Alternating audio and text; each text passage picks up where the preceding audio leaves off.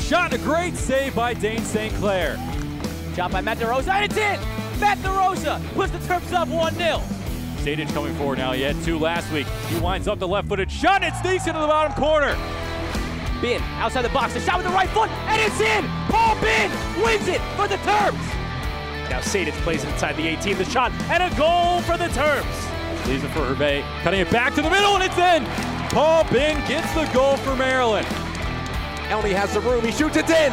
Maryland has a 1-0 lead on the goal from the senior, Sebastian Elney. Eli Cronali, the deep free kick, sent into the box now. Hervé there, the back post, and it's through the legs and in! Donovan Pines is claiming it as the 6'5" man does a cartwheel on the far side, doubling Maryland's lead. And that'll do it! Maryland's California dreams have become a reality. For the first time in a decade, the Terps are national champions. Ladies and gentlemen, get on your feet and welcome your Ludwig Lowdown, featuring Brendan Hartlove and Tom Hindle. Welcome into the 7th episode of the Ludwig Lowdown, our Maryland men's soccer podcast here on WMUC Sports Radio. I'm Brendan Hartlove, joined once again by Tom Hindle in the studio. Tom, welcome back. It's great to be here. And so some breaking news that we need to start with. On Wednesday night, both yours and my intramural co-ed team won the title. So congratulations again.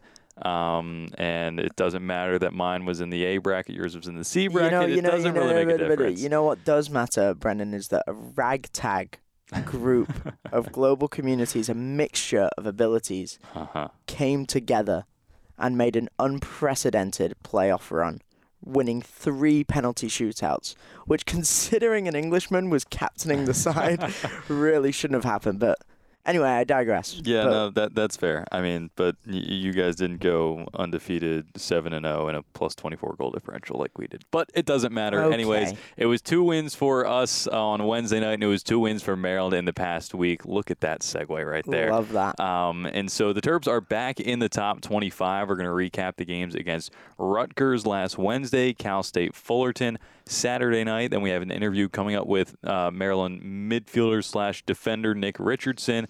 Lot to talk to him about kind of having to be injured in his freshman season, how difficult that was, growing up on his family's 100-plus-year-old farm, and lots more there coming up. And then we will preview after that the games against Michigan State, which will be kicking off tonight in East Lansing, and then Georgetown back at home at Ludwig on Sasha's birthday, Monday night. Happy birthday, Sash. Happy birthday, Sash. So we're going to try to keep this as brief as we can because it is a pretty long interview with Nick Richardson. So we're going to get right into it and start with the game against Rutgers. Now, first impressions, it was unreasonably hot that night. Absolutely. Absolutely unacceptable. I know Joe and I were complaining about it the day before, I think, on the last podcast. But it was also Pride Night. That's something Maryland has been doing after Robbie Rogers, former Maryland player, became the first openly gay male athlete in American sports, not just soccer, back when he joined the LA Galaxy in 2013. So that's something they've done the past several years now.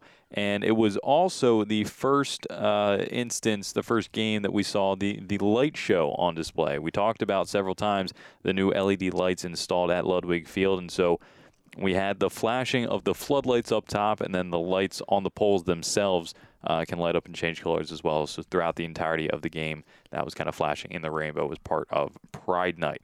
So the Terps started in a 3-5-2. Just a quick rundown of what was important there. Nick Richardson was actually one of those players in the back three. David Kovacic was paired with Eli Cronali in the center of midfield, and then a late scratch, literally right before kickoff. Brian Padilla went down with a knee injury in warm-ups. That's all we were told going into the broadcast, is that Padilla was now out. Justin Geelan was coming in for him. Luke Brown slid back in the midfield. That's all we knew. But not to kind of give too much away, but we did find out that it was actually a torn ACL for Brian Padilla, as the second torn ACL on the team this season after Paul Binns on the first day of preseason. And so it looks like Brian Padilla will have his season shut down for the rest of the year. And it's a shame because he was doing so well. But we'll touch on that a little bit more later. But that's kind of where we were going into the game. We were sweaty. We were prideful. we were watching flashing lights. And Brian Padilla tore his ACL. So mixed emotions. Mixed emotions, to say the least. But not too much happened in the first half of the game. Maryland did have 8 shots to Rutgers 4, but only one of those 8 shots was on target. So nothing too threatening. And again, we're trying to fast forward a little bit. So halftime, 0-0. Teams go into the locker room, kind of have to regroup. Now, the deadlock was broken in the 57th minute. A shot from freshman Justin Harris kind of ricocheted into the path of Eric Matsulevich, who he was kind of on the right side of the box, very calmly composed, slotted it home for his 3rd goal of the season, and the Terps led 1-0. Terrific finish from the big man. It was, and I mean, you're starting to see that kind of confidence come through more and more, and he was very, very lively in that game. So Rutgers did equalize in the 64th minute, and kind of the momentum shifted once again. It was a long ball to Pablo Avila, who slotted past Nicholas Newman. Not too much Newman probably could have done there. You can really scrutinize if you want, but it's nothing that needs to really have too much attention drawn to it. But then in this, just literally moments later, a long throw-in for Maryland found Fola Adetola, who is really kind of coming into his own a little bit. He's a senior, but had not played a single minute up until this year. But he's kind of been a spark off the bench. So he kind of held up the ball in the box, laid it off to David Kovacic, who first timed it into the net for the freshman's first career goal. And again, with each goal celebration, we had Erickson the first, or a little bit earlier, and then David's, the lights are flashing at Ludwig, and it kind of had a nice, is gravitas the right word? I think it might be a proper atmosphere. I don't think I've ever said that word before in my life, but it's a good time to start. So you should keep using it. It suits you. I think I will. So you have that goal from Kovacic, Maryland back in the lead, and then in the 86th minute, a failed clearance. Chris Rindolph, who is a walk-on but has seen some minutes across the back line as a substitute, headed back across the goal, and who else but David Kovacic was there on the back post to volley it in for his 2nd goal of the night and his 2nd career goal, and the Terps go on to win 3-1. So it was kind of a breakout game for David Kovacic. We've seen him get a lot of attempts on goal, and just none of them really gone his way just yet. But talking to him after the game, he did his first media interviews, and he's from Slovenia. His English isn't fantastic, but he made one point very clear, is that he dedicated those goals and the team's performance to Brian Padilla, who we did find out after the game had torn his ACL. So we didn't quite understand all the emotions that were going through the coaching staff and the team out on the field until afterwards, but it was pretty clear that it was quite impactful. Yeah, I mean, You hate to see those kind of injuries, especially for Maryland. You know, you've had a lot of knocks, a lot of kind of difficult moments this season, and then when one of your best players, arguably your best on the season, goes down with something like that, it's really got to take a hit. But full credit to the Terps, to be honest. I think those emotions could have possibly played a role in the first half. You can imagine Eric Matsulevich just being the kind of guy who wants to settle things down, and he was taking shot after shot after shot. And I think maybe that could have played into that attitude. But to be honest, you know, they came together, and it was a win of character. And I think Sash pointed that out in his post-game interview. He said, despite the fact that there were a lot of heavy hearts before the game, he really felt that the team came together. Yeah, and it was kind of interesting because, like I said, we had no idea before the game that this injury to Brian Padilla was so serious. We thought, he just kind of tweaked something. He's being held out. So be it. We didn't understand that, and we weren't able to tell that the team was feeling that emotional during the game and everything because they played so well together and didn't really kind of let that get the better of them. So yeah, Brian Padilla down with a torn ACL. We had to wait a little while for the confirmation, but we have since gotten that, and it was, I think we kind of knew when it happened. So Maryland picks up first conference win of the season against Rutgers, and it was a pretty convincing performance. Now they went back to non-conference play for the game Saturday night, and if you listen to the podcast, you know that was kind of a weird scheduling week with the Wednesday then Saturday, but the number 14 team in the nation comes to town in Cal State Fullerton. They also brought much better weather with them. It was a crisp fall evening. Can we just point out the irony of the California team coming and it being very, very Maryland East Coast, nay English weather, to be honest. Except it wasn't freezing and rainy. Yeah. So scratch that. So the Terps started in a 4-3-3 formation. We saw them switch a few times against Rutgers Wednesday. Sasha said he's not married to one system per se. So they did come back out in the 4-3-3. And Malcolm Johnson, who was serving a red card suspension Wednesday night against Rutgers, came back into the lineup, but came back in as the central attacking midfielder, which is kind of that number 10 role that Brian Padilla was playing a little bit of. And Sasha said that he thinks the number 10 might be Johnson's best position, so he was able to get the start there against Cal State Fullerton. So he did play a pretty significant role in the game. Fast forwarding to the 21st minute, Johnston gets shoved from behind in the box, goes down, and draws the penalty kick. Stonewall penalty. To be honest, there was no question about it. That was a clear one. Yeah, there really wasn't much debate surrounding that, and so it was Eli Crognale that stepped up to take the penalty kick. Now Maryland's only had, and I said it on the broadcast, has only had one so far this season, and the center back Johannes Bergman took it, and he's not your kind of stereotypical center back that can't use his feet. Very technically sound, but he had that PK saved. So now we see Eli Crognale step up, beautifully slots it into the side netting on the left-hand side, and he picks up his first goal of the season, only the second goal of his career, and Maryland has a 1-0 lead. And you wouldn't have known that it was only the second of his The confidence was incredible. Yeah. Just absolutely whacked it in. Terrific penalty. And so only about 2-ish minutes later, Crognale again having an influence, and it was a set piece from the far side, a free kick that was sent into the box. And it kind of bounced around. Cal State Fullerton couldn't quite clear it, and then Malcolm Johnson was there to follow up and tucked it in. It looked like it might almost get cleared off the line, but the defender ricocheted it into the side netting. So Johnson picks up his second goal of his freshman campaign on his game back from the red card suspension, and now the Terps lead 2-0. Yeah, I mean, another really good delivery from Crognale. You kind of seen that, as I pointed out in the little tactical analysis I wrote, actually. His deliveries were excellent all evening, and that one was just in such an awkward spot. And then credit to Johnston for being opportunistic. He did exactly what he had to do.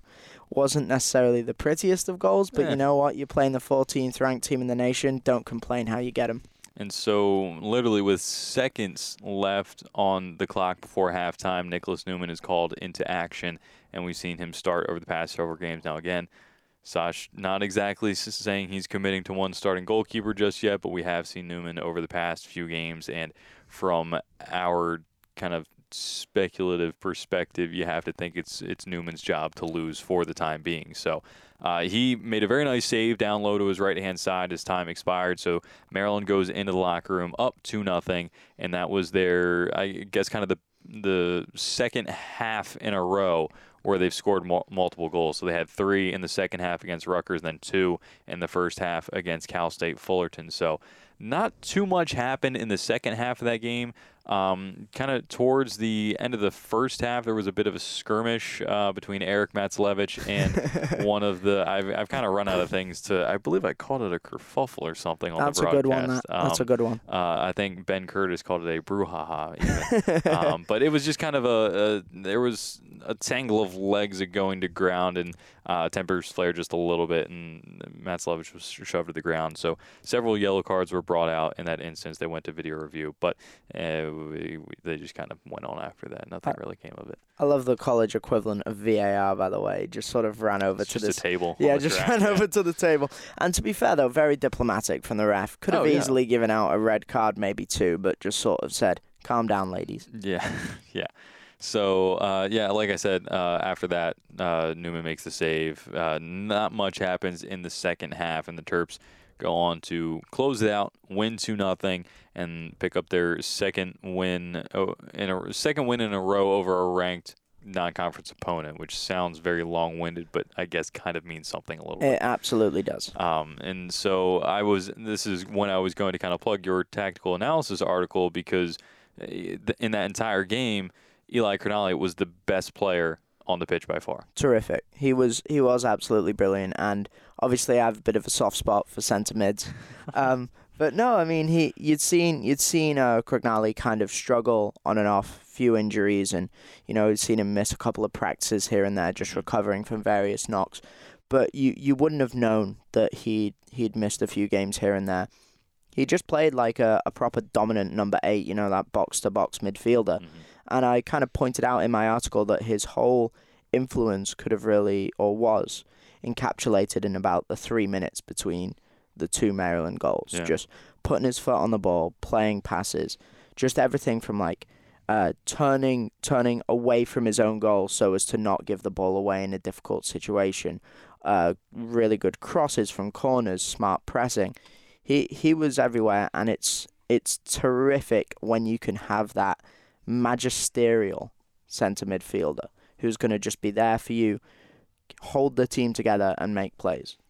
And so there you go, Maryland again picking up that win. And so before we go on to preview the games against Michigan State and Georgetown, as we have and has kind of been the format for all of our podcasts, we're now going to have our interview here, and this is with Nick Richardson, who, if you don't know too much about him, he was injured last year, his freshman season. He redshirted. He'll talk kind of about what that was and what that felt like, but he was moved from a defender's role into the midfield in the spring and has really excelled there for the Terps this season. So right now we will go to our interview with Maryland midfielder Nick Richardson.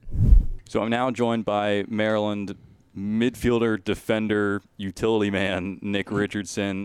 Nick, thank you for taking the time to sit down with me. Yeah, it's good to be here.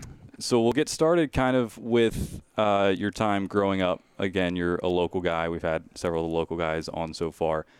Just kind of take me through the process of when you were playing as a little kid and then Celtic and now taking the field at Ludwig. Mm-hmm. So I really started locally, kind of with a bunch of guys that I grew up with at a team called Fuster. It was kind of a small team. We only really had 17 people throughout like 5 age groups growing up. So we had like a very big core of people that would never like switch teams or like trade against each other and try to like go to a better team, because I don't know why, but we were always just the best team around. We played like a really possession style soccer, and so like growing up, that's kind of like the way I learned from my coach, and that's like kind of the guys that I grew up with my whole life. So I still know them like to this day, and a lot of those kids played on Celtic as well. Mm-hmm. So I guess I really grew up with a core group of guys playing with, so I really didn't have a huge horizon of like other guys to play with, and my spectrum was like kind of small. So then around, I think it was U16, we switched to Celtic. Barry Stitch was my coach my whole life. Big shout out to him. He's like grown me into the player I am today, kind of like the person I am today, because that's why he convinced me to go to Archbishop Curley as well for high school soccer. And like the core values there were also the same that like he believed in, and he wanted to teach me my whole life. So with Celtic, I mean, it was kind of like the same thing. We still had like that same core of guys that I played with my whole life. I probably knew them and how they would play better than anybody else would ever, and they know how I play still to this day. We got matched up with Brandon Knapp last week, and that's one of the guys I played with for 9 years straight. Wow. And like, just like watching him play, I was like, wow, this is still the exact same that we grew up with. It was crazy. But at Celtic, I mean, I kind of like really developed into the player I was, because that, I would say at that time, that took me to the next level.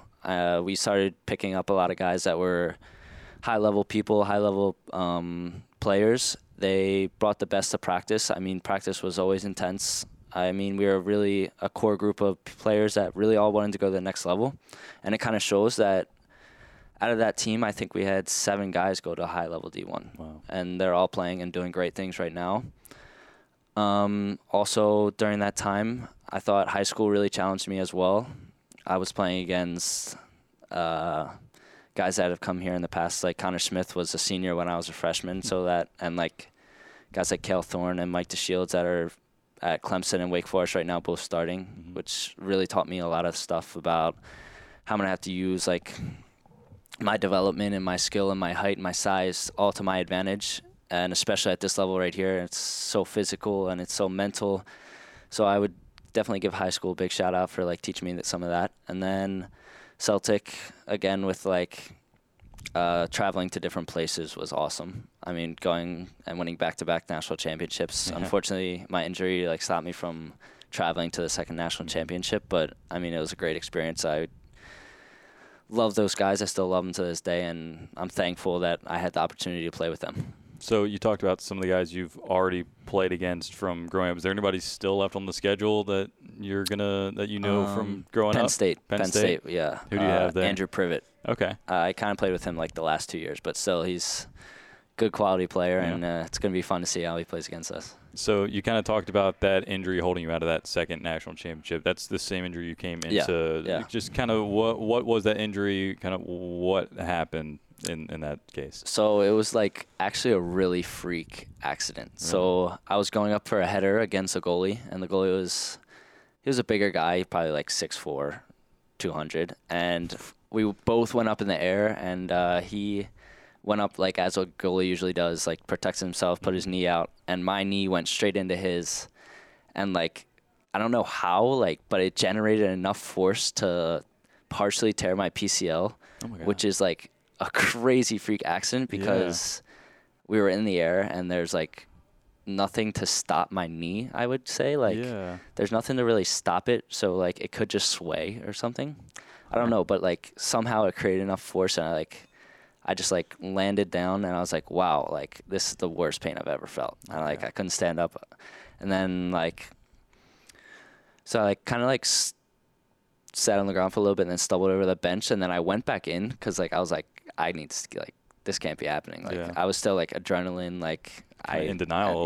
I was like, wow, I can't believe I just like tore something. And then I went back in, I was like, I can't run. Like, and then I was like, it actually happened. Like I did something to my knee, and it took a few days, and we had to go back to Maryland before I like actually knew what happened. So I got my MRI like a week after, so I really didn't know what happened. It was just a lot of swelling. I couldn't really walk. I couldn't really do anything. So when I found out, it was like a week and a half later, and I was gutted. It really sucked. I mean, the doctor told me right away it would be at least 3 months to 4 months, and there was nothing I could really do. There was no surgery. It was just a lot of ice and rest. So, like, I mean, it didn't look as if I was injured, but, like, inside it, like, really sucked because I, like, couldn't really walk. I couldn't really run. I couldn't do anything. Like, because even, like, in the summer when you want to do a lot with your friends, that was, like, the last month I had of summer. So, and then telling Sash was hard. It sucked. I mean, it's, like, nothing I wish on anybody else. Like, even Brian and Paul Bin out right now, I hate to, like, see it. Like, I know what they're going through. It's, like, the worst feeling that you can't really do anything about it. But I would say maybe a lot stronger. Mm-hmm. I mean, just to, like, come in here, I couldn't really connect with the guys, like, on the field in a way because, I mean, a lot of your connections that you make on a team are, like, throughout on the field. So I guess that really took a little while for me to, like, express myself in a way that was different than on the field. So I had to, like, go out in other opportunities and other ways to, like, try to get to know people and fit in. I mean, it's tough coming in as a freshman in a huge program where there's, like, a culture that's already built. So, I mean, I had to find ways to try to, like, communicate with people, get to know people. And then when I come back, I want to be the best I can, but I don't know how people play already. So watching and observing and, like, asking questions and observing people that are in my position right now was a big key. I mean, I thank the guys for, like, making me fit in. Last year, that was an unbelievable culture of people, unbelievable leaders. And I would still call everybody on that team friends today, and I will probably for the rest of my life. And so you kind of talk about watching and observing. Well, the season you were watching and observing was a national championship season. Yeah. And so I'm sure it's pretty tough. Obviously, you're excited, but at the same time, you're watching from the sidelines. Kind of what was that as maybe the postseason went on that you're like, man, I'd love to be out there? Yeah, so I was actually cleared at the end of October, early November to, like, fully play, which is a really tough position because the regular season's over. Mm-hmm. You only have the Big Ten tournament and the NCAA tournament. And at that time, we didn't really look like we were definitely getting into the NCAA tournament. So if we maybe would have lost in the first round of Big Ten and I played a few minutes, that would have like killed my whole eligibility. Yeah. So it was a really tough decision. I mean, watching it, I wanted to be on the field so bad. Practicing, I wanted to be on the field at all times. I wanted to be like trying to earn my spot. But looking back at it now, it was a very good decision. I thought I developed into a much better player, like kind of holding out just so I didn't get hurt again, because the risk was still there, and I had to play with a knee brace, which really sucked. That was probably the worst thing about it. It limits you so much. But looking back at it, it was a great decision. It was a tough time to go through. I mean, you just sit there and think about it all the time. There's not really like a second thought of you like, I want to hold out to next year just so this. Like, you don't really think of that. Like, even though people tell you it's tough to the gut, but it was a good decision when I look back at it now. And so now you're in this season. You're starting. Things are better. Now, when I was talking to Sash, he said you were, correct me if I have this wrong, recruited as a center back but was going to be moved to right back. But now you're playing in the holding midfield, and every time he's like, "Yeah, he's as versatile as Andrew Samuels," because Andrew played in a lot of the same positions. So, what was kind of the change from kind of the defender role to being put into the midfield in the spring? What was that kind of process tactically? Yeah, so when I came back for the fall season last year, I was playing right back behind Ben and like kind of like getting tips and pointers all at right back. I mean, Sash talked to me a little bit about playing the 6 in the spring, but not really much, so I wasn't looking forward to it, I would say. So then in the spring, it was really brought up, and like I kind of started right away at the 6, and I didn't really know much, but I would say Eli was a great example of how to play the 6, and he still is to this day. I learn something new every day. He helps me through pretty much everything. Also, I would give a big shout out and a thank you to Vinny. He was probably one of the most technical players we've ever played with, and spacing and comfortable and like just flat out playing like a style.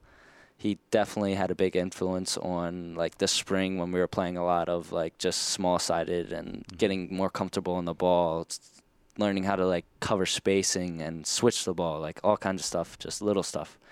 I would thank for him, and it was kind of a tough switch. Like, it's a whole new look. Oh, yeah. Like, you're playing with your back to the goal. You're defending more into like a little spacing and switching off men. So I'd say it was a tough transition. It still is tough to this day. I'm still learning a lot. I would say I'm not like a full 6 yet. I'm still like kind of getting my feet wet and like transforming into the player that I think I can be there. I really like it. I think I can possibly take it to the next level. But I still have a lot to learn, and I'm really hoping to learn a lot this year. Well, you're doing a great job so far this season, and you can kind of see that with the chemistry between you and Eli, or you and David, or whoever might be in there. So we'll kind of move off the field a little bit now. Your family has a farm in Maryland, and that's pretty much all I know. What is that? What do you guys, just explain that? I don't know what else to ask. My family has had a farm for probably close to 100 years. I'm a 5th generation. Oh, my goodness. So it's been around for a long, long time. Where in Maryland? White Marsh, Maryland. Okay. It's like right off 95. Yeah. So I've grown up on the farm. I live on the farm. My dad is a farmer, just a flat-out farmer. That's all he does. He's amazing. I've learned so much from him. He knows everything about everything. And we also have a store. It's kind of like a grocery store that has everything. I would say it splits up into a store with a poultry department, a hot foods where we serve like deli sandwiches and like wings and like Popeyes, like all kinds of stuff. And then we have a deli to like get all your meats and stuff. And then we have pretty much every vegetable, a lot of fruits, ice cream, all your dairy, all your cheeses. And then we have like ton of chips, nuts, all like little snacks you can think of. And then we also have a greenhouse with like a bunch of gardening stuff. Wow. So it's actually like, that's extensive. Like when you think about it, like a small farm, like you think of like a little stand, but it's actually really big. Like you would never think of like the size of it. And then we also own a lot of land. We rent a lot of land. Probably can't remember the exact acreage, but it's probably close to like 75 acres of like land that we farm pretty much like I'd say 7 months of the year. I can pretty much do a lot of things on the farm, but I usually work in the poultry department, so know my way around the chicken. Growing up, it's like kind of shocking when I tell people this, but like my family used to be pretty much like a poultry style farm, so we like kill chickens and like sell fresh chickens. Yeah. So that's like kind of like the thing we grow up on, like fresh chicken is like where you come to Richardson's for. So like I used to like do the process of like killing the chickens and then like feathering them, and like my family used to do that every single week. Did that bother you at all? No. Still wouldn't to me to this day. Wow. But like I love it. I mean, it's a different lifestyle, and I don't think you would expect it out of me. Just like looking at me firsthand and like getting to know me, because like I don't really display the characteristics of like somebody that grew up on a farm, but I love it. I mean, I could see myself doing it in the future, and it's kind of awesome. Like I love what my dad does, and I look up to him so much. He knows the answers to everything, gives great life advice, and he's so positive. It's unbelievable that you wouldn't believe he works 10 hours a day. Wow. 365 days a year. That's crazy. Yeah. So what was probably the worst part of growing up on a farm? Because you said you like a lot of it, but there has to be something that either something you had to do, just something about. I would say it's actually like time. Yeah. Like my family has time for nothing. Wow. Like we don't go on that many vacations. It's usually like split up. So like we never really have like family time, I would say. I mean, we eat dinner together, but like we don't really all do something together just because we're so busy, and like managing everything is so time consuming. So that's probably like the only bad thing I have to do. I would say the work part of it really isn't that bad. It's kind of fun, but other than that, it's good time. Just takes up a lot of time. So what are you majoring in here? Agricultural economics. Surprise, surprise. Yeah. So what you said you could maybe kind of see yourself doing that in the future. Are you going to take over the farm at some point, or what's the? Is there any kind of outlook on that stuff? I don't know. It's tough to see the future with it, just because like times are changing and there's a lot of like stuff going on. But I definitely want to like try to stick with it as much as I can. Maybe play out my soccer career till like I can. Yeah. Just like, I mean, I hope to have something like afterwards. But I definitely want to expand my horizons, and maybe if it's somewhere else and then I come back to our farm, that could be a possibility, just because there's like not that much job openings. I mean, I could always be like doing a lot of labor on the farm, but let's see. We'll see. Yeah. I mean, it's just definitely like something that when time comes, when time comes. Yeah. So we'll kind of get into the part where I just kind of throw random questions at you guys, and the guys seem to have kind of enjoyed this, and there's been some banter that's come out of it. So we'll start with just kind of the easy ones. It's not timed. You can give me as many answers, whatever. Favorite movie? Benchwarmers. Yeah? Yeah. That's a good one. Who would you say your favorite actor is? Or a few. I know some people have like, if he or she's in this movie, I'm watching it kind of thing. I love Kevin Hart. Yeah? Like, as a comedian and as an actor, I would say every single one of his movies are funny. And Will Ferrell. Yeah. Those two, I'm big into comedy, so like I like just watching like some stand-up stuff and like some. Who else do you watch in stand-up? Because I love Dave Chappelle. Yeah. So funny. That's great. His comedy is a little suspect. It pushes but the edge a little. Yes, most definitely. But he is so funny. Yeah. I mean, just some of the stuff he comes up with is ridiculous. Yeah, I love it. Like Eddie Murphy's like delirious. That is like obviously it doesn't exactly hold up. Yeah. But favorite TV show or maybe something you're watching on Netflix, Hulu? I would say The Office. Like I kind of just fall asleep to that almost every single night. Yeah. Just put it on. That's always a safe one. Yeah. Music. Do you have like a pump up playlist before a game, or kind of what do you listen to just off studying, whatever? I wouldn't say really I have like a specific genre. I kind of just listen to whatever. Yeah. I mean, I kind of have like country and then a little bit of rap or like a little hip hop or whatever's like kind of on. Yeah. I don't really mind like any different style of music. Interesting. So sticking with music, what is or what would be your go-to karaoke song? Now, did you have to do one when you got here? Yeah. Okay, so what was that? Do you remember? Because most of the guys haven't yet.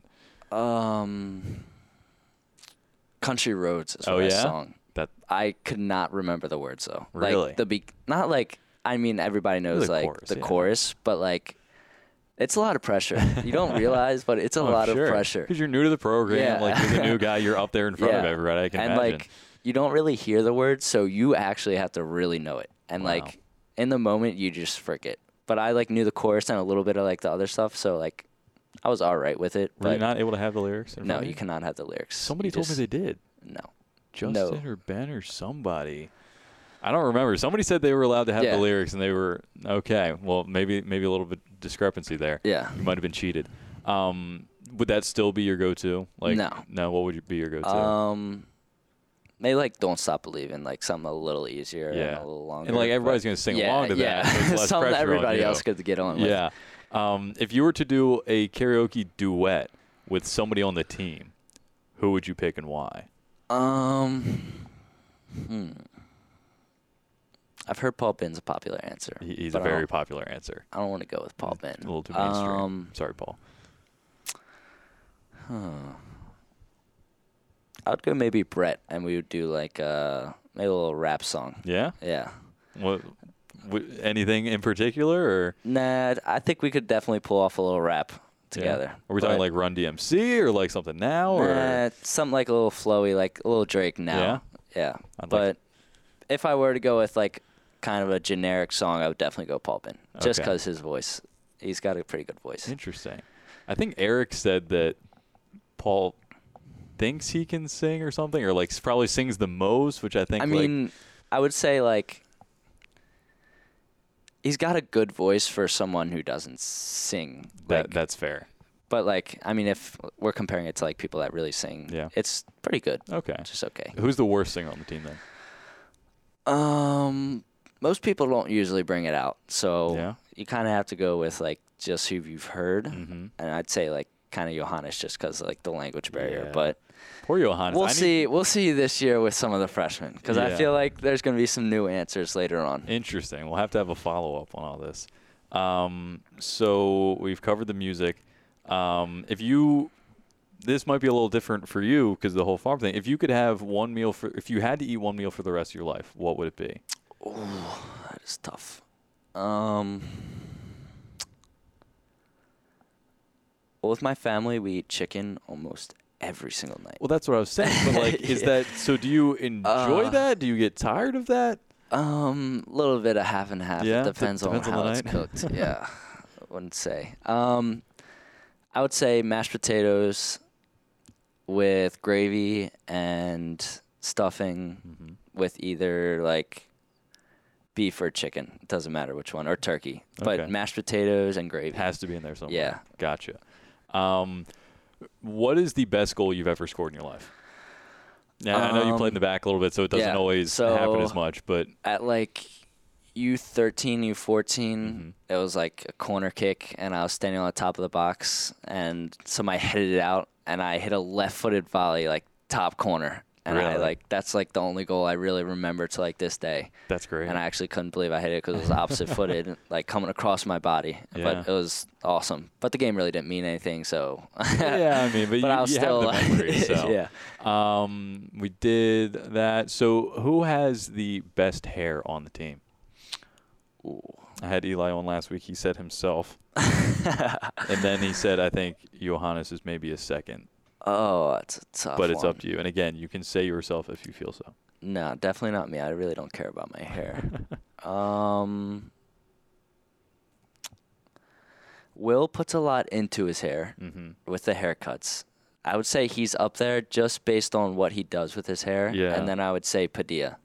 Padilla's got a good style. I love Padilla's style of hair. So I don't know if I've asked anybody this yet. Weigh in on Will's fashion sense. I love it. Yeah? Like, it's so different. It's different every time, like, we see him in like where we have to get dressed up, like the Yeah. national championship last year. It's like was it the burgundy? Yeah, I loved it. Like, it's such his style and the way he carries himself. Oh, it's unbelievable. Yeah. And the flashiness, it just fits him so well. So who has maybe like the messiest apartment, messiest locker, car, messiest just life? Last year, actually, Vinny. Yeah? Vinny was really bad, and then I would say Craig. So Craig yeah. Literally that's the answer every single time. Yeah, I mean we also don't like see like that many people's like that's the thing, yeah, rooms and stuff. Yeah. But like out of the people you've seen, yeah. Who's maybe the most likely to oversleep and miss something or show up late? Justin. Which one? Geelan? Geelan, Okay. yes. I have to specify now. Yeah. Justin Geelan, Craig. Again, a very popular answer. That's the two that really only ring my mind. But I think Yeah. I've woken Justin up plenty of times to get out of the house, especially last year. Yeah. I was talking to you, snowboard. Yes. That's a big thing for you. Just kind of how did that start? Where do you go? When do you find time to do that? So my family, when we were younger, we used to always go to Deep Creek. And when I was like probably 7, I started to like get a little feel for the snowboard, and my parents just kind of like threw me out there. I mean, there was no really lessons or like teaching. They're like, just keep following. Once you'll get it, you'll get it. And then like I kind of grew older into it. I actually broke my wrist doing it, so I was about to quit right there. But How old were you when you broke your wrist? I think I was 10 or 11, and I broke it. And then after that, like, I kind of just started, like, advancing more and more, and I started loving it. And my family actually bought a house in Deep Creek, so I go there like, almost every single winter and go out. That's awesome. But right now, I'm trying to expand my horizons into, like, bigger mountains with, like, glorious views and where you can just go out all day and you'll never do the same trail. That's awesome. But I'm kind of just like a casual boarder. Like, I just go down the mountain in like a nice fashion, not really trying to pass people, just looking around, seeing people watching, of course. Yeah. Watching other people fall. And then I also like the environment of like a ski town.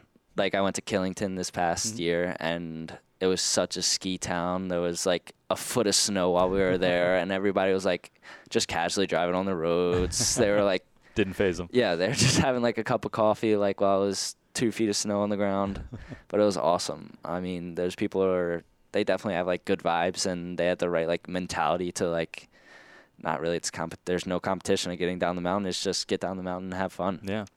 And so when we were walking in to do this interview, Eric Matzelevich always likes to ask me who's on the podcast and like always tries to give me things to talk about. So he said to ask about your baseball.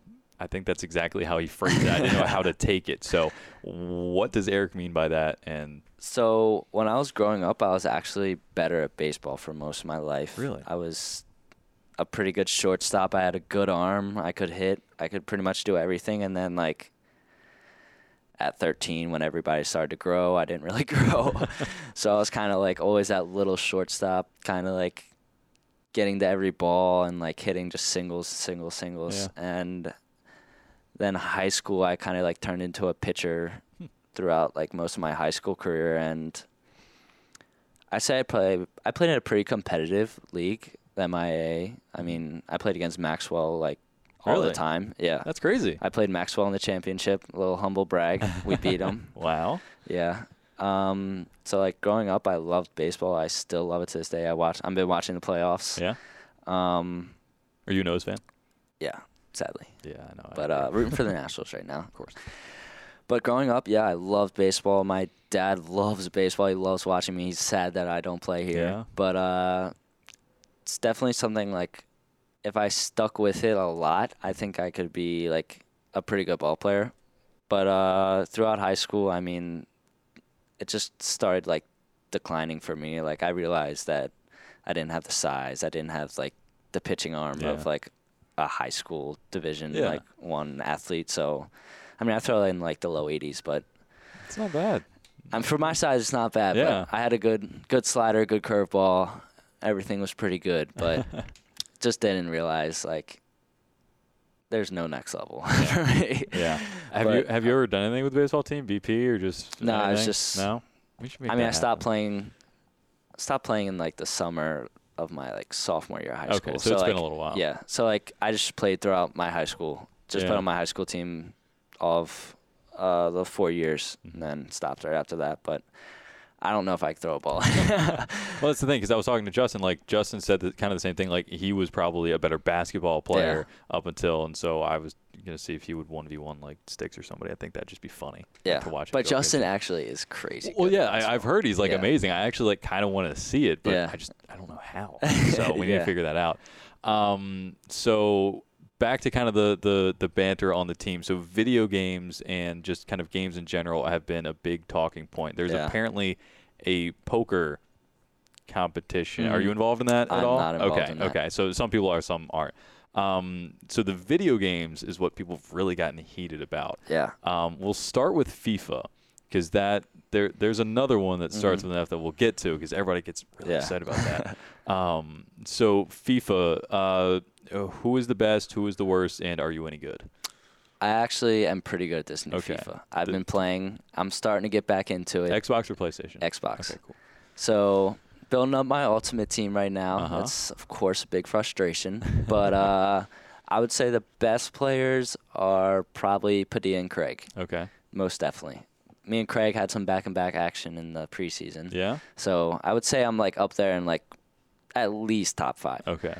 But the worst, I haven't really seen that many people play FIFA. I feel like people kind of hide with it. Well, yeah, because if you suck, you're not going to play because you don't want to get exposed. But I don't think there's not like anybody that's really terrible. Yeah, but they're like, how do I shoot? How do I pass? Yeah. Like everybody understands the basis. So I wouldn't say there's like a sole not that good of a player. Gotcha. So then the other one, Fortnite, is what this. I mean, Eric was the first one I had on the podcast. It's probably the most excited I've seen him besides scoring that goal. So he gave me his best, worst, and he said he's awful. Oh yeah, he's. I've kind of cross-checked my sources on that. Everybody says he's awful, but he just got an Xbox, so apparently he's practicing. Who's kind of the best and worst in that, and are you any good? So I'll start off with me. I am not that good. Okay. Like I'm like a semi below average player. Gotcha. Like I can do all the basics, but I'm not going to go out there and get like 5 kills. Yeah. I'm just out there to like have fun. Yeah. I don't really care. But the most competitive people, Justin, DeRosas, and Mike. Okay. So I would say, depending on the day, it kind of varies who's the best. So who's on their game, who's not, kind of thing. Yeah. I mean, the DeRosas are pretty good. They definitely carry their weight. That's what I've heard. They definitely play the most, though. Okay. So I heard Amar played a lot last year. Amar is insane. He's very, very good. Yeah. So, and I still think to this day he plays almost every single day. Really? I still see him on Xbox almost every time I get on. But definitely, I would say the DeRosas have some leeway at the top. Gotcha. They're definitely probably the best just because of how much they play. So is there any other kind of competitions or like just like banter kind of stuff that you guys give each other crap about that we may not that we're allowed to talk about on air that maybe just kind of rubbing on the guys? I would say like TV shows. Yeah. So like I don't really watch it, but like Love Island. I don't know if you've ever heard of that. I've heard of it. I don't. Yeah. So like Russell is actually like he knows everything about it. Wow. But he's convinced like it's starting to spread throughout the team of people who start watching it. Yeah. And like they love it. Wow. Like they talk about it.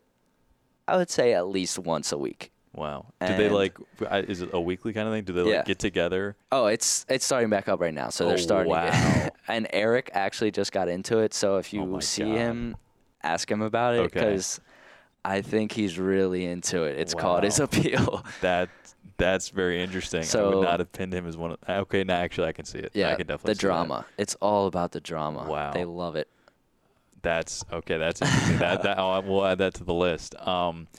So we've kind of one thing. I think Justin brought this up. There's something because Fola's getting more playing time now. He's actually kind of contributing off the bench. I think Justin told me there's something about saying Fola's overrated. Have you heard? Oh, yeah. What do you know anything about that? In the preseason, Craig would tell Fola he's overrated all the time. Like, every time he scored, maybe in FIFA, he would just be like, Fola, you're so overrated. And Fola would just sit there and not respond. Yeah. But Craig loves saying it to him. And Russell's, like, got onto it. So, like, it's kind of become a thing, like, telling Fola he's overrated, even though, like, he's just kind of average FIFA player. Yeah. But it's a little joke that they all love to say. That's funny. Because he brought that up, and I was kind of confused. I was like, I mean, Fola's a very nice guy, but, like, he hasn't, like, played up until the season. I was like, where does the overrated come from? What is, just a few more, what is probably the most interesting class you've taken here? Because I'm sure maybe with the agricultural stuff, but Eric said, like, his was, like, some terrorism class that's, like, way out of. I wouldn't say I really had an interest, like actually a fraud class. I took a fraud class last semester. Oh, fraud. I thought you said frog like that. No. I took a fraud class last semester for economics, and it was actually super interesting. My teacher, he was like a high-class lawyer right now. I can't remember his name anymore, but like he actually left midway through the year to go deal with a case that he was like super involved in. Oh, my gosh. Yeah. That's crazy. And he was like involved with the Bernie Madoff case, and like he kind of took him down. Like it was crazy. Like it wasn't really that much of teaching. It was just more listening to his stories because they were insane. That's wild. But I would definitely say that's my most crazy class that I didn't really learn that much, but watching and listening to this guy's stories were crazy. I'm sure it's fascinating. Yeah. So is there anything else that we should know about any of the guys going forward, either stuff to like more of the banter stuff, like because Love Island will be on the list now. I don't really have anything else. I think it's gonna come up though. Like there's gonna be more stuff coming up. It'll absolutely come out. But the Love Island thing, most definitely, like okay, it's gonna become bigger and bigger. I'll have to look into like what that actually is so I can understand it. So last question, because you guys are about to head out to Michigan State, and then you guys come back to Georgetown on Fox Sports 1. Pretty big deal. But you can also listen to the game here on WMUC Sports Radio. I'm supposed to plug that. So you guys starting to click a little bit. Got some positive results. What do you kind of see as being like the challenges going on to the road and then coming back against pretty strong Georgetown, and then not to look too far ahead, but Indiana? It's going to be very important to have a good performance on Friday.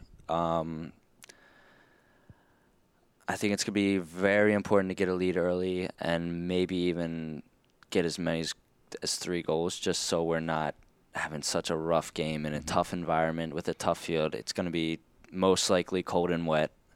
We're a little bit short on numbers, so it's going to be important that we're not expressing a full 90 minutes of back-to-back and back and forth down and up the field. And don't push it to overtime again. Yeah, so I hope that we can get a very good result on Friday.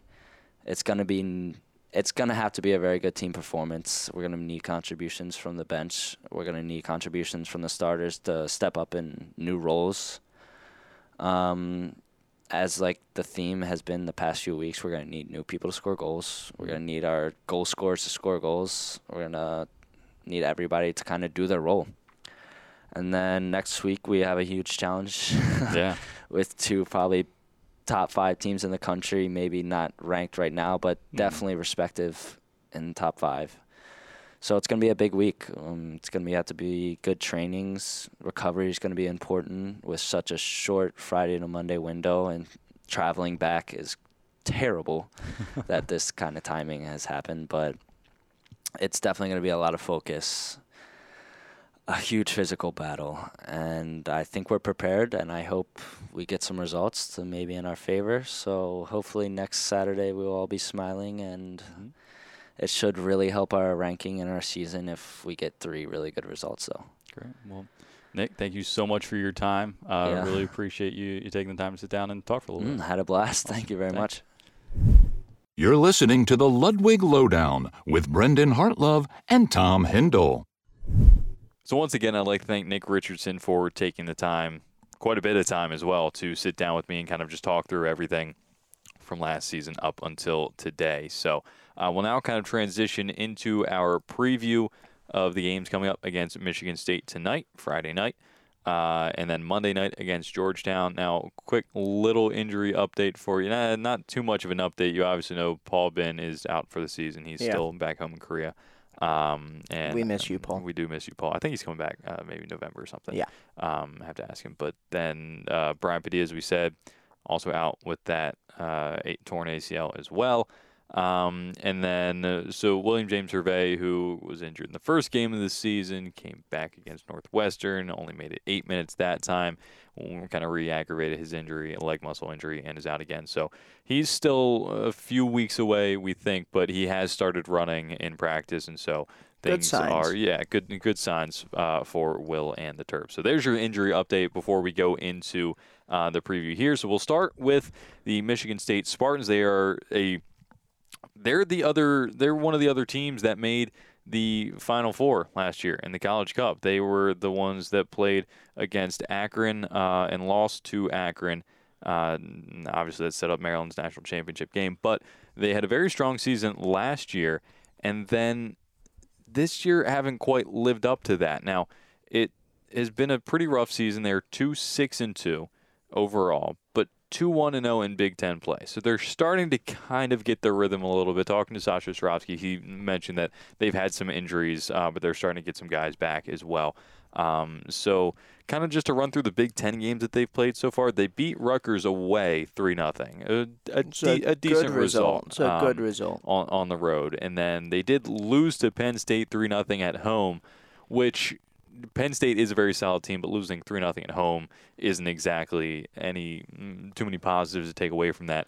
But then they beat Wisconsin on the road 2-1 in overtime. Now, Maryland obviously had that scoreless draw, went all 110 minutes in that. So they're a very mixed bag so far in the season for Michigan State, and just kind of two guys that are kind of the danger men, but you can't really say danger men because they haven't been able to score a ton, and they don't have anybody that really stands out. So Michael Miller is one guy who has 2 goals, and Alex Shatterenberg has 2 goals, 1 assist. But those are kind of the leading guys for Michigan State. And so when you kind of look at it, it's not a team that's going to be able to put a lot up on you. And they have conceded quite a bit. So you have to think, on paper, Maryland should go into East Lansing, and if they get on the board first, they're going to come away with a result. Yeah, I mean, you'd like to think so from Maryland's point of view, but then again, coming to East Lansing is one of the more difficult things you can do as a team. It's not a particularly good pitch.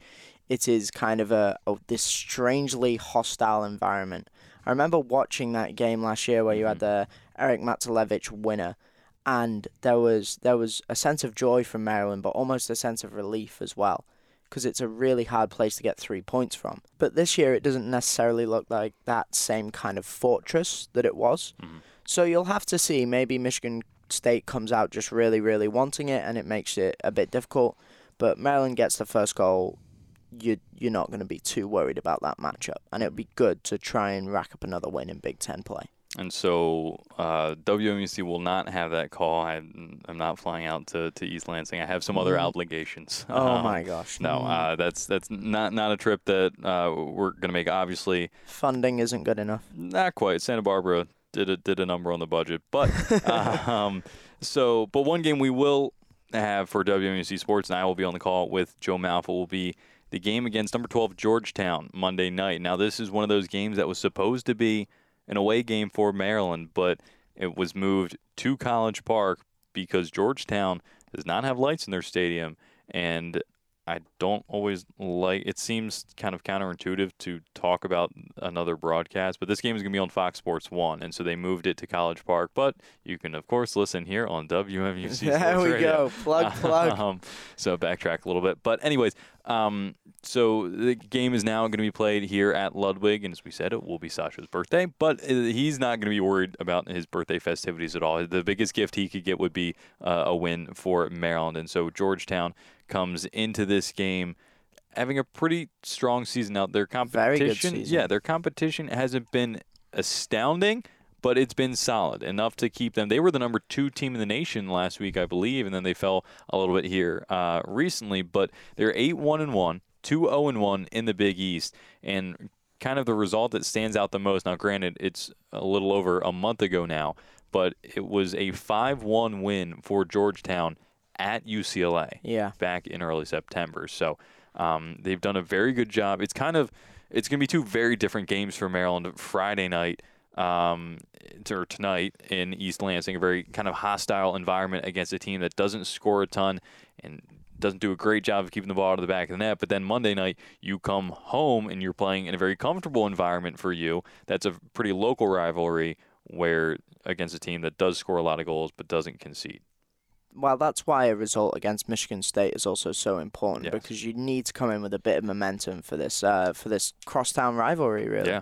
Yeah, and so I think you're going to see probably, I mean, it's a Monday night. It always gets a little sticky with attendance on Monday nights, but I think you're going to have a lot of people coming up from Georgetown too, just a quick drive up the road. So especially because they were wanting this to be a home game, and now that kind of taken away, but you can still get there in a relatively short amount of time. Anyways, 23 goals scored for Georgetown in the season, only 5 conceded. Jacob Montez leads the scoring with 5 goals, and Derek Dodson kind of a more all-around 3 goals, 5 assists on the season. So it is going to be a pretty important test for Maryland, especially kind of their second to last non-conference game of the season. I think it reminds me a lot of this Fullerton game, to be honest, because you're facing obviously a team that's riding high, really a lot of momentum coming into the game, but then again hasn't had the strongest schedule. And I don't think Georgetown has necessarily been tested. And I'm not saying that Maryland is that team that will absolutely just like put them through their paces, because we've seen Maryland kind of be a bit streaky at times. But should the Terps come into this game with momentum, then I think it could be a really, really interesting matchup, because you've got a great defensive team in Georgetown, in periods, a great defensive team in Maryland, and then it will come down to two attacks, that one of them in Maryland putting it together, and then another that's just been on fire. Yeah, and so I think that kind of is the previews that we'll do for those two games. Now, like we said, I had a pretty long chat with Nick Richardson, so we're not going to do too much here. And we normally do the Pro Terps section. We're not going to really do one this week because, A, international break, but then next week we're going to come back for the MLS playoffs and talk about all the Terps that will be going in on the postseason. As well, because there's quite a few of them. Kind of the only Pro Terps update I'll give you is that I know Zach Steffen is in town with the U.S. national team. They will be playing tonight at Audi Field against Cuba in the Nations League. Zach has not been training to my knowledge. I think he's been held out, but I think I saw that Greg Berhalter said he's, quote, fine or something. I'm not quite sure how to take that. I wouldn't expect to see him, but I wouldn't completely rule it out as well. Well, it's funny because I do know an American goalie who attends a local university who could be ready to step in. Brendan Hartlove, everyone. Oh, goodness, no. Getting the big start against Cuba. Yeah, well, I mean, we'll have to see, because I have that intramural all-star game on Sunday that I was nominated for. I didn't see your name on the list, Tom, so I'm sorry. My Lord. Anyways, that will do it for episode number 7 of the Ludwig Lowdown. We've done quite a few of these now, and we just want to thank everybody that has been listening along the way, because this has been, as I'm sure you can tell, a lot of fun for us, and still a lot more to come. So now this will do it for episode 7. Tom, thank you so much for your time. Thank you so much for having me on. And so, as I said, we'll be back next week, and we'll be previewing Indiana, but a couple games for the Terps this weekend first. And that will do it for episode 7 of the Ludwig Lowdown. This has been our Maryland Men's Soccer Podcast on WMUC Sports Radio. Your Terps, your station. Thanks for listening to the Ludwig Lowdown. We hope to have you right back here for the next edition with your hosts, Brendan Hartlove and Tom Hindle. Thanks, everybody, and go Terps!